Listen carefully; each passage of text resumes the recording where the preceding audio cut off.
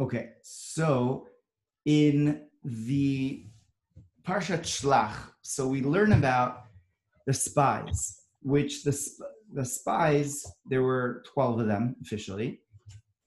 And as I think most of us know the story, that the spies were sent by the request of Moshe that they should go and spy out the land and find out exactly what the properties of the land is, and if it is a land that is readily able to be conquered or not. What are the specific attributes of the land? The inhabitants, the weather. All these details are very, very important before there's that decision of actually taking on the land and really, going ahead and trying to take control of it on not just a domestic level, but there had to have been a conquest, a physical war, which the book of Joshua actually talks about, that when the Israelites crossed through the Jordan River, there was an actual war that took over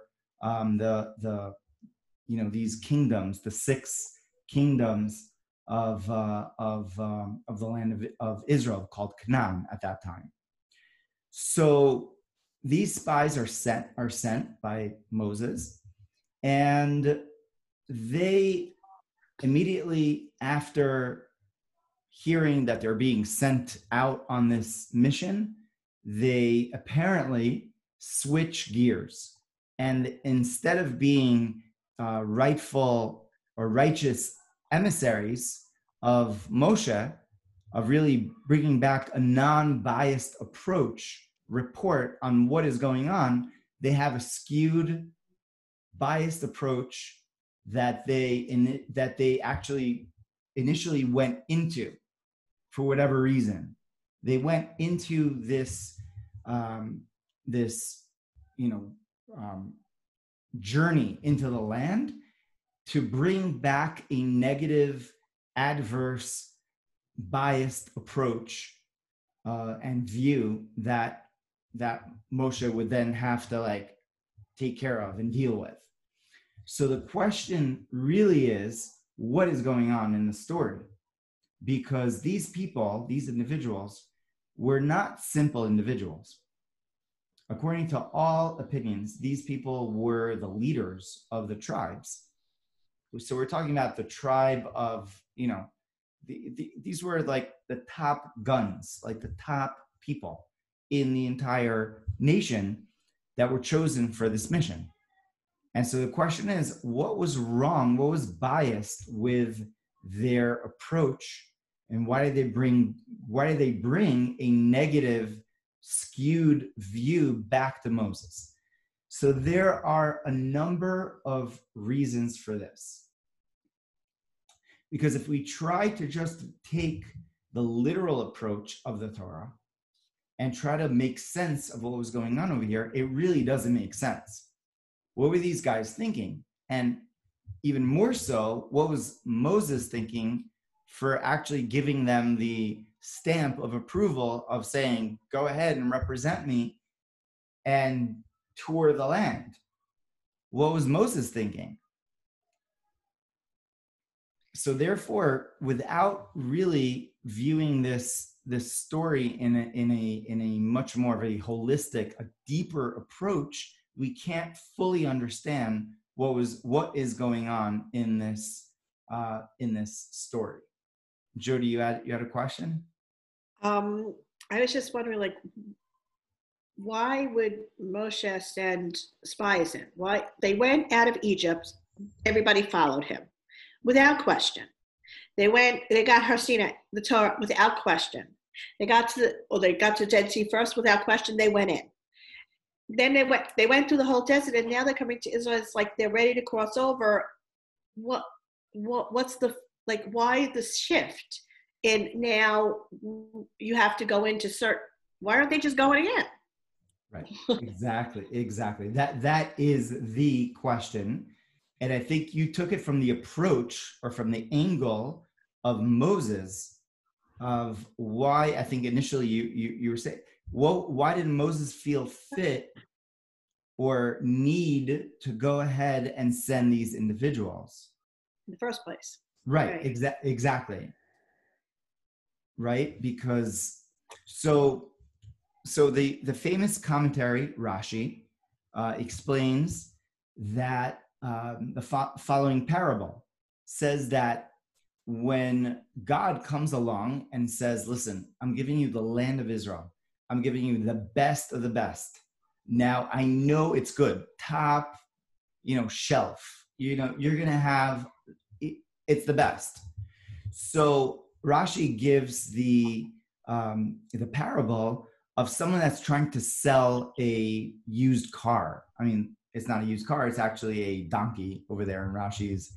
But someone that puts for sale a used car. So if the seller says to the one who's looking to buy, he's like, "You want to take it for a test drive? No problem. I'm telling you, it is like the best. Take it for a test drive. Here are the keys." So if a person doesn't have that much time, or the person is like, is ready to believe what they're told, if this person is so sure that they're ready to acquiesce, to give over their keys and to say, listen, no problem, check it out. I'm telling you, it's 100% great. It's good. It's perfect. So if someone is ready to do that, so then that the merchandise is really the way that they're saying that it is. So that's the way Rashi explains Moshe's approach. That Moshe basically said, you want to look at the land, you want to take the land, you want to go for a test drive, go for it. Here are the keys. But I'm telling you, you don't even need to go into the land because it's so good. You have my word on it. There's no better word. If Moshe is saying, I'm giving you my word, that's a pretty legit, word of a testimony. So yeah, but once again, exactly, Jody, your question is that these people are their whole mission is to get into the land, and it seems like they're missing the opportunity. So there are a number of answers to this question. Okay, so answer number one is as follows: that this is given over actually by the Arizal. The Ari says that the following answer, and it's actually an unbelievable answer. The Ari says that they knew that as soon as Moshe was going to go, or rather gave the permission for the Israelites to enter the land, that would mean by definition that Moses was not able to enter the land, because Moses was stopped because of his own accord, because of his own sin. It says that he didn't, instead of speaking to the rock, he hit the rock. And whatever way we understand that grave mistake, right, which doesn't seem at all like such a mistake for us, but for the level of Moses, that was a mistake. So Moses was not able to go into the land. And so for that reason, he was going to pass away before entering the land. And this was the psychology of the spies, according to the Arizal. The Arizal says that the spies were so connected to Moses that they were saying, if we're going to go into the land, that means who are we leaving behind? Who is not going to enter the land? Can we really deal with that? Can we really accept such a reality of going into the land without our leader? fine, Joshua was going to lead. And Joshua was great, no question. But at the end of the day, Moshe, was the caretaker, the father, the parent, the one that really took care of the people from the beginning, from infancy level, of really taking care of them. So now they were going to be bereft from their leader, and they were not ready to do so. So they, according to the Ari, they were ready to sacrifice themselves and, in a sense, be punished. And they were dealt a very difficult punishment for their deliberate negative slander, Lashon Hara, against the land of Israel.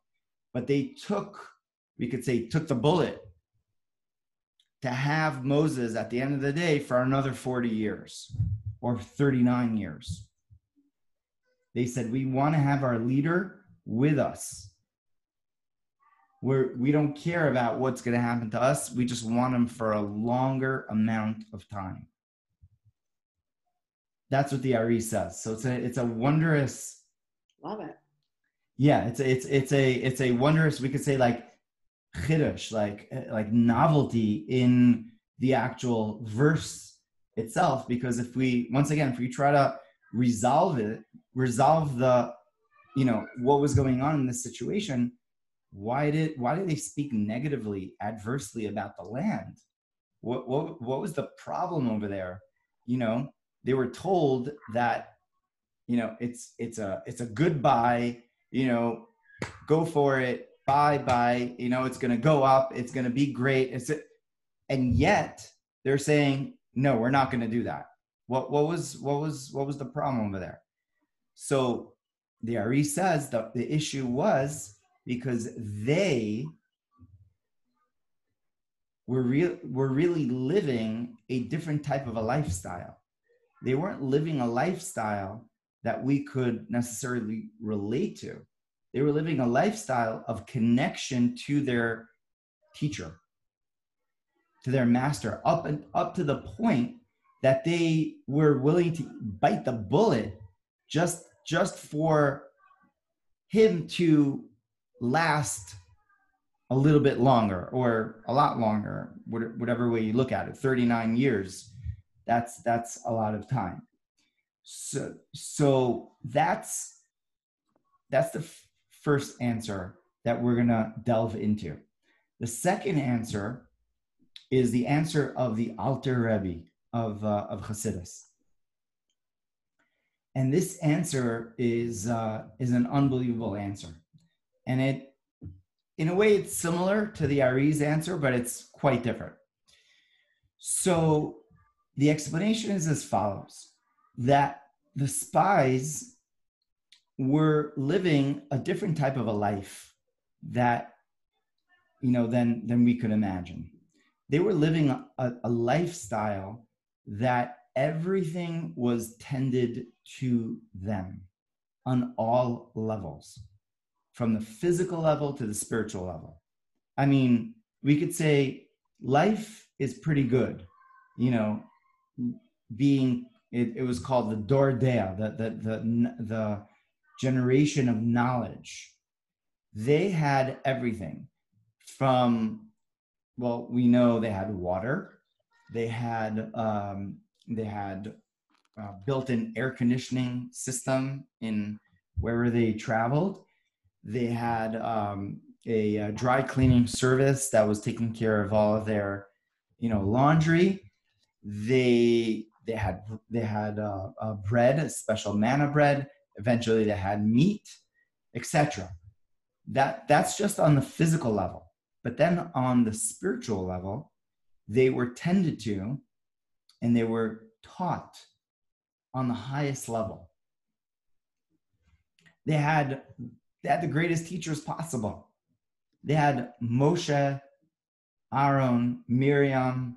They had the greatest of the greatest that heard it directly, first source from Hashem himself. So they were like, this can't get any better. Like life can't get any sweeter. I mean, that's really where they were at. So they were traveling, wherever they were, all of a sudden like trees and greeneries appeared. They had water, they had lush. They were in the Alps, in the Himalayas, wherever they were on the beaches. They had crisp air. They had the lifestyle of wherever they were. They had really the physical and the spiritual lifestyle. So they were living on a totally different plateau and an existence that they did not want to go into the land of Israel, because the land of Israel represents physical adversity. It represents difficulty. It represents work. It represents challenges. It represents being submerged in the physical reality, in the physical aspect of life. And so therefore they argued, why should we take this leap of insanity? We're jumping into insanity. We're jumping into an unknown. We're going out of the clouds, and that makes no sense. Right now we have everything. Every single person. I mean, we can't even imagine this type of a lifestyle or reality that this generation really had. So it's for that reason that this generation, that the spies going into the land, argued that going into the land would be a mistake, would be a descent into physicality, and therefore it would take them away from a clear connection to God, from having the exact like antennas, like, just it's the exact radio frequency that's coming through. They were getting that before, and they're like, we're going to go into the land, it's going to become like a little phasey, and we're not going to get reception. And so therefore, what's the point of all of it? So according to the Alter Rebbe, that was the mistake of the spies and of that generation. That in a sense, they missed the opportunity. They had a missed opportunity. So before we go into like the land of Israel and what it represents on a deeper level, I just want to just quickly just jump into like that idea of missed opportunities. Missed opportunities are actually found throughout the Tanakh, throughout the Bible. We have like situations of missed opportunities. We have greats that they could have done something, but they didn't do it. And it's constantly it's something that is repeating itself. So just giving some examples. So we have a person like Reuven that had the opportunity to take Joseph out of the pit, but he decided to, sit back and be affected by social pressure. And therefore, he never made it to be called the firstborn. And who's called the firstborn at the end of the day? It's Judah, because he took the opportunity. And he was the one that showed leadership and eventually, got Joseph out of the pit. So that's one example. Another example of the holiday we just went through, Shavuot. So we have a person in the story of Ruth, which is a fascinating book, by the way, which is really an amazing book to just even delve into, the book of Ruth. My wife and I were talking about the book of Ruth, and it's really interesting. If we had to really disclose what is the main point of the book of Ruth, it's really this point. It's the idea of missed opportunity versus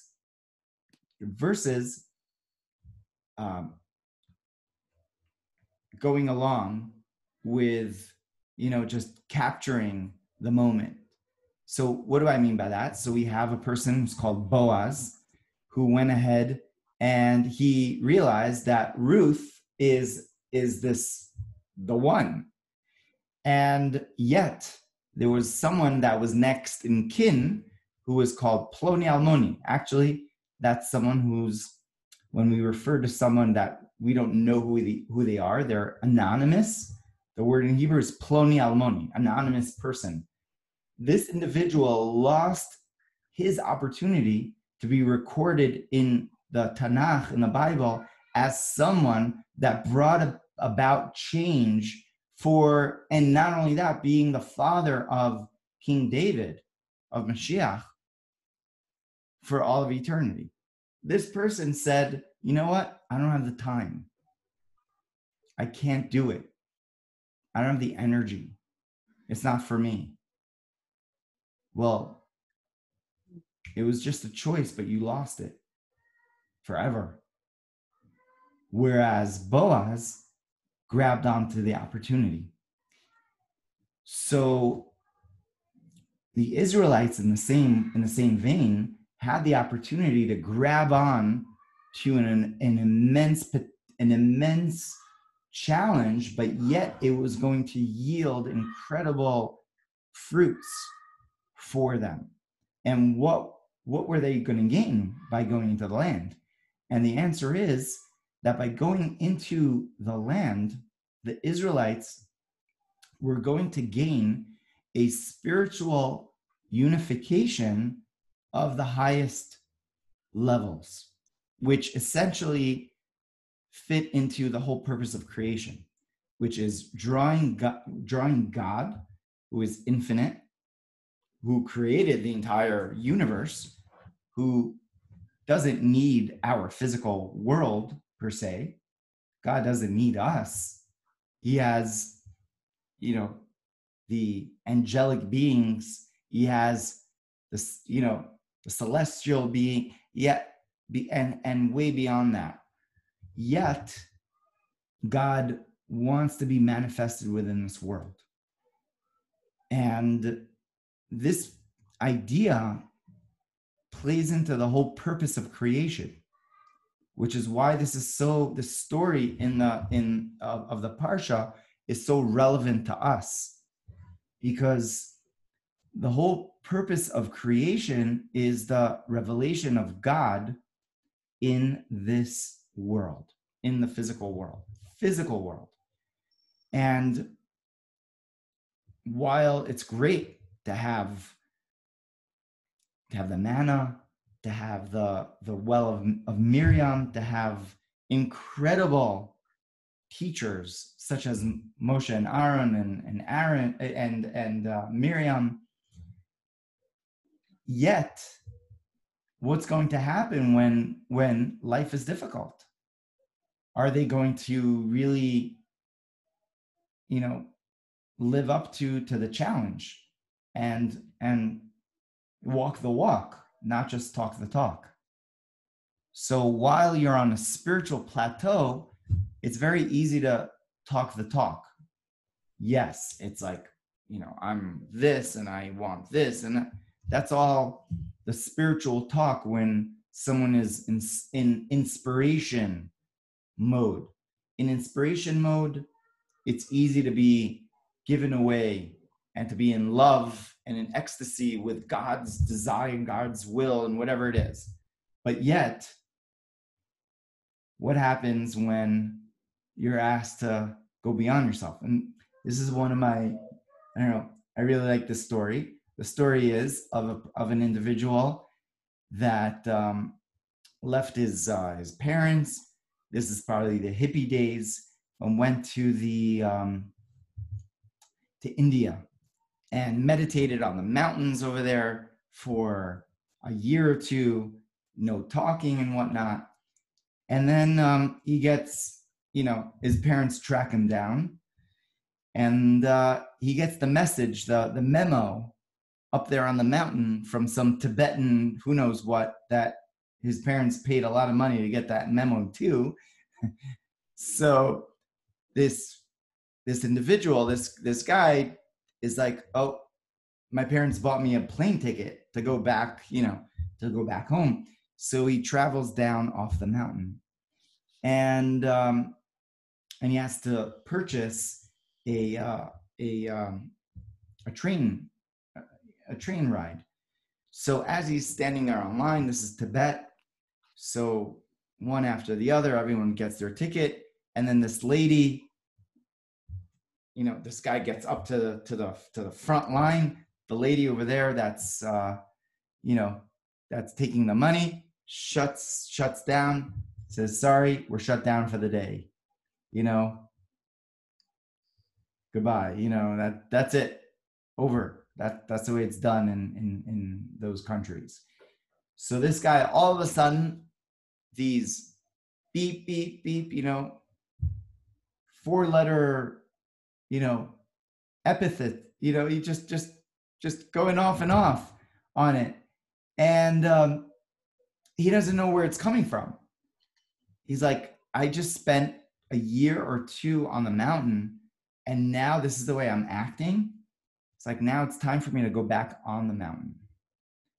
The story is he went back on the mountain, forgot about the ticket, etc. So I like that story because it really tells the story of a certain inspiration junkies that many of us like to be. And many people like to be inspiration junkies. They're like, oh, where's the next inspiration? Oh yeah, let me log into that. Let me tune into that inspiration. Let me get that. It's like eating like, white praline almond chocolate, or, just going to the next thing. But the whole purpose of creation is not inspiration. It's about action. God created the world so that he could become manifested and become known within the world, within creation, even within the realm of adversity, of difficulty. Yeah, self-expression. Yeah. So we are all, in a sense, we could identify with the spies when we understand the story in that way, in that context. The context of the story of the spies is not just some sinister, bunch of people that they decide, what? No, we're not going to go into the land. The land is really evil. The land is really bad. It doesn't make sense to say that about these great individuals. They were really the best of the best, right? The top. So what were they really thinking? So they were thinking that we are not, we don't want to go into the land because we are just fine living on this spiritual dimension, which leads us into the deeper Kabbalistic understanding of where they were really at. So according to the Arizal, the spies were operating on the realm of Leah. There's two mothers. There's the mother called Leah and the mother called Rachel. And, and of course, Jacob is the husband, but they represent these two realms. And what does the realm of Leah represent? So according to Kabbalah, Leah represents the realm of thought, the realm of the subconscious, the superconscious. And on that realm, and that's why it says about Leah that Leah was constantly crying, that her eyes were tearing, it says Einea rakot, that her eyes are soft, literally because she was crying, because she was a thinker. And we have a certain one of our children that we know that she is this thinker type of a person, that always thinking about stuff and very emotional. Whereas there are other children, there are other types of individuals that are they're actually not, they don't think too much about things. They're just like physical. They're just like almost like like an ox, like in this world, just going through whatever it is that needs to, and people, and they're not so emotionally tangled up by all these things. So we've got the realm of Leah and then the realm of Rachel. So the realm of Rachel is that realm of being drawn down in this world. And these are the two feminines. The two feminine realities of Kabbalistically is Bina and Malchut. Bina of intuition, of understanding, of thoughts. Malchut is kingship. It's revelation down within this world. So the spies, Jody? So I have a question about that. Does that mean that the line of kingship and the other line goes two different ways? Like the line of Leah is where King David and Shaul they come from, and from Rachel is the other line. That's a really great point. From Rachel, we have there's a lot there, because Rachel really gave birth to Joseph, which is in a sense called a higher tzaddik, whereas Leah really drew down at the end of days King David, which is Malchut, which is kingship, which is the lower revelation down in this world. So, which is really interesting, because at the end of the days, Jacob and Leah were buried together in the Ma'arat HaMachpelah, in the cave of the patriarchs, whereas Rachel is in Beit Lechem, and right. So, but still, Rachel, there's a lot there. I mean, this is like a whole, like, I feel like class in and of itself, which God willing we'll get to when we get to those parshas. But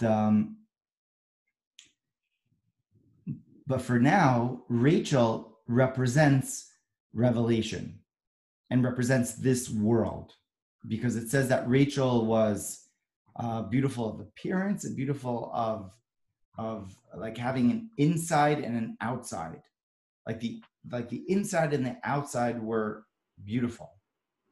So the idea is that there should be that merging of the inner world and the outer world. It's the inner world and the outer world. It's the theoretical and the practical worlds that really were meant to come together. So the spies were living on the realm of Leah. They were operating on the realm of thoughts. And the way the Alter Rebbe brings it down is that really everything that we do, including the physical mitzvot, physical commandments, could be performed on the realm of thought. So one could meditate on these different dimensions. So we can meditate on the idea of sitting in a canopy, in a sukkah, and what that represents. And each one of the mitzvot could be meditated upon. And in the books of the Arizal, there are specific meditations for each of the commandments of the mitzvot. But specifically the spies were able to really just bring along these commandments and just draw them down from the level of thought, from the level of meditation. So we could think, and we know that meditation is a really great thing. I mean, it's a really beautiful thing. Meditation is a powerful tool of transformation. But there are many people that think that if we just stay on the realm of meditation, then that's good enough. And that's not the view of Judaism. And that's not, and in the story that we're talking about over here, that's not really the will of God, the Creator, that in terms of saying, yes, I'm sustaining you in the desert. I'm giving you everything that you need. You know, you're on an incredible level of holiness. Yet, it's not about that. It's not just about that. It's about drawing down Hashem, God, into this world. And they failed to do so. And that was their mistake. That was the sin of the spies. The sin of the spies was not bringing down the light of the Ein Sof into Rachel, into Malchut. They wanted to leave it on the level of Leah.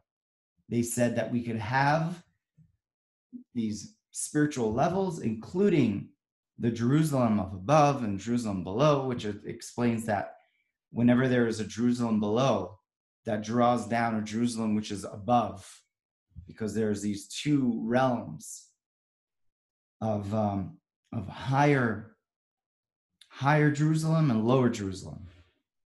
And so they were like, we could draw down a lower Jerusalem within our world of Leah, within our science fiction, reality of Leah.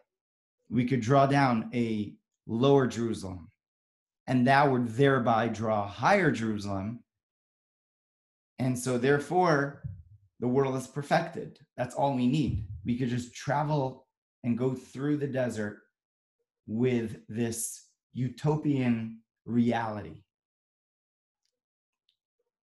However, this was not the will, not the intention of Hashem. The intention of Hashem the intention of God is that we should go into the land. So the land of Israel, physical land of Israel, there is a physical land of Israel, but yet there is what the land of Israel represents. And it represents, once again, Malchut, but it represents that realm of going into the adversary, the difficulty of what we need to do. Yeah, so Rachel, that's exactly it. I mean, they had they really didn't have a bread of shame when they were up there. They got everything for free, but yet by their spiritual work and their thought level, their consciousness level, they thought that we could do the job from the consciousness level, just from the level of thought. And that was going to accomplish it. But yet God is like, no, that's all nice and good on the realm of thought, but it's not good enough. Because the truth is that it needs to descend into, there's thought, speech, and action. It needs to descend into the realm of action. So while they thought that we could draw it down into speech, and that's a very powerful, medium of drawing down that revelation into, that's not enough to really draw it down into the next realm, the next rung of really down into this physical existence, the physical world. So essentially, we are really fixing this this mistake of the spies on a global level. Like, we're really like, there's that.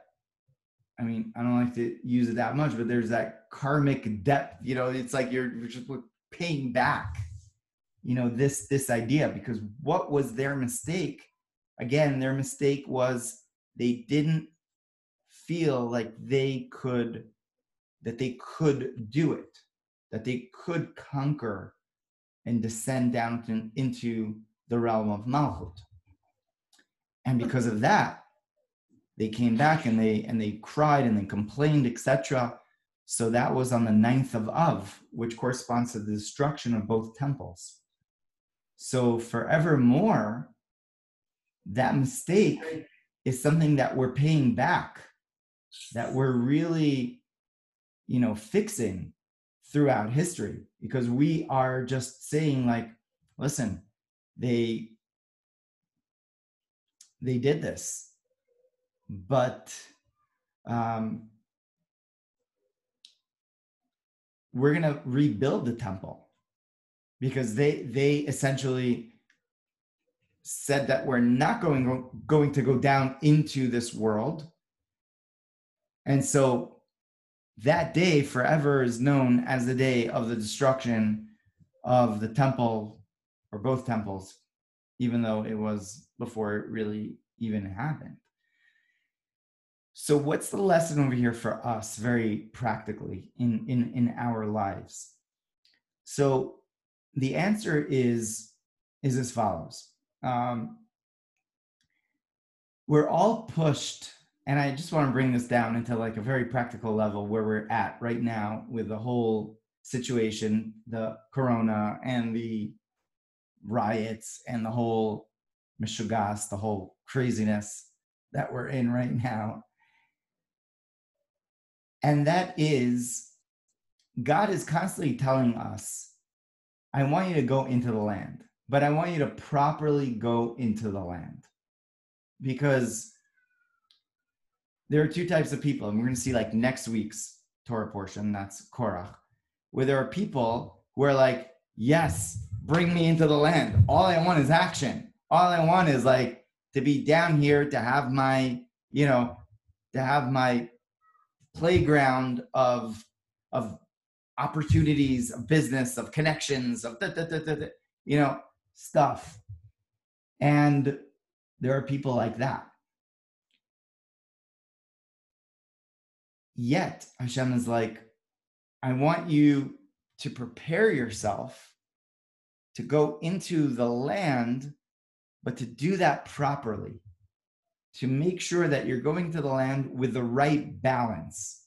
And this is where the word balance is really so important and so crucial, because the word is really balance. It's not about living a utopian spiritual existence of being just removed from the world, of being on some higher just entity that's out of existence. It's not about that. It's about being down here in this world and practically making a place for Hashem, making a place for godliness in this world. Now, that's a very difficult thing to do, because there's so many obstacles that come along with that. There's so many obstacles. starting from forgetting even what it's all about. We could just be in the world, and this is one of the arguments of the spies. They said this is a land that consumes its inhabitants, which means, the Alter Rebbe explains, at a spiritual level, consumes its inhabitants means that the physical world consumes the realization that the soul has about the true nature of this world. It consumes the inhabitants thinking that all I am and all there is just a physical, hollow shell of existence. That's what it means. A land that that consumes its inhabitants. Means it consumes the physical, the spiritual realization. Yeah, Jody. So if we are looking at that in, well, it's like it's a vessel and it's empty. So the flow that you're talking about coming down and it's transforming basically what we're into to be able to move into that land, into that space, into that state of mind. And the flow from Hashem, because he, like the Meraglim, they spoke with Dibur, not Emet. So we learned that Hashem speaks to us through Torah and living. And same thing, that speech. It's through that speech that comes into, or it's blown into, the flow blows into the body. And so there's a connection there too with that. Yeah, absolutely. That 100%. They didn't believe in that flow, but that's exactly where the fixing is. And that's actually the whole idea of the feminine. You know, that's the whole idea of the feminine reality. And we're going into Mashiach days, which is actually the feminine unfolding, that we're going to see how the physical world is not just the physical world. That there is a vibrational frequency that's constantly happening. It's just like you're saying. I think like your women are much more in tune than men usually when it comes to that idea of listening to that flow, that intuition of drawing it down into their homes, right?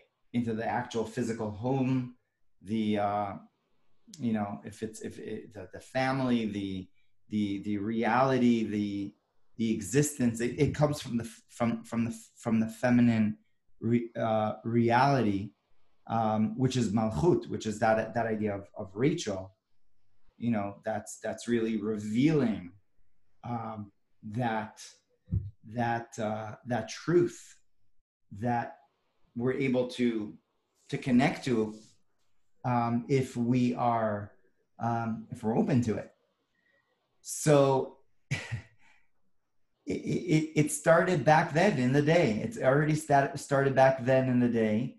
There were the chauvinist, I think, the guys in a certain way, and I'm putting it a little bit crudely at this point, just to bring out the point that they were, in a sense, thinking that our way of understanding of the intellectual or the thought level is the ultimate reality, whereas Hashem is like, I want to move it to the next level. I want to move it a step down, like take it to the next level. That malchut, that kingship, could actually manifest and could actually reveal Hashem in this world in a very, very practical, tangible, physical, material way. So so the lesson for us, I mean, I think it's I mean, just to draw upon the times that we're in right now, I think Hashem is really telling us that he wanted us, or he still wants us in our homes, you know, to be quarantined on some level. And as we think that we're going out, we're being free. No, no, no, go back inside a little bit more, figure it out, get your thought ready. And then once you think your thought is ready, then bring it out into the world. But bring it out properly. Like, I want to see you when you're ready. I want to see you when you're going to do it properly. Do it right, you know, already. Like, enough with going in there, botching it up, you know, messing, you know, making a mess, you know, making trouble. You have to clean up after that. So it's just like, you're going to go into it, just do it properly, do it right, do it the way it's supposed to be. So we're just being prepared. We're just being prepared to do our mission, to do our jobs, each and every one of our jobs. And that's really the lesson of this week's portion, of what we need to really remind ourselves, that it's all about manifesting within the here and now. As difficult as it is, as much as it seems like a contradiction, within that contradiction is where is where truth really lies. So that's the story. That's the bye, Jody. No, sorry. Thank you so much. This was wonderful. We loved it. No worries. All the best. Shabbat shalom. All the best. Many blessings. So, okay, so that's the lesson for today, and we're gonna leave it there. Easy. And Okay. and wishing everyone many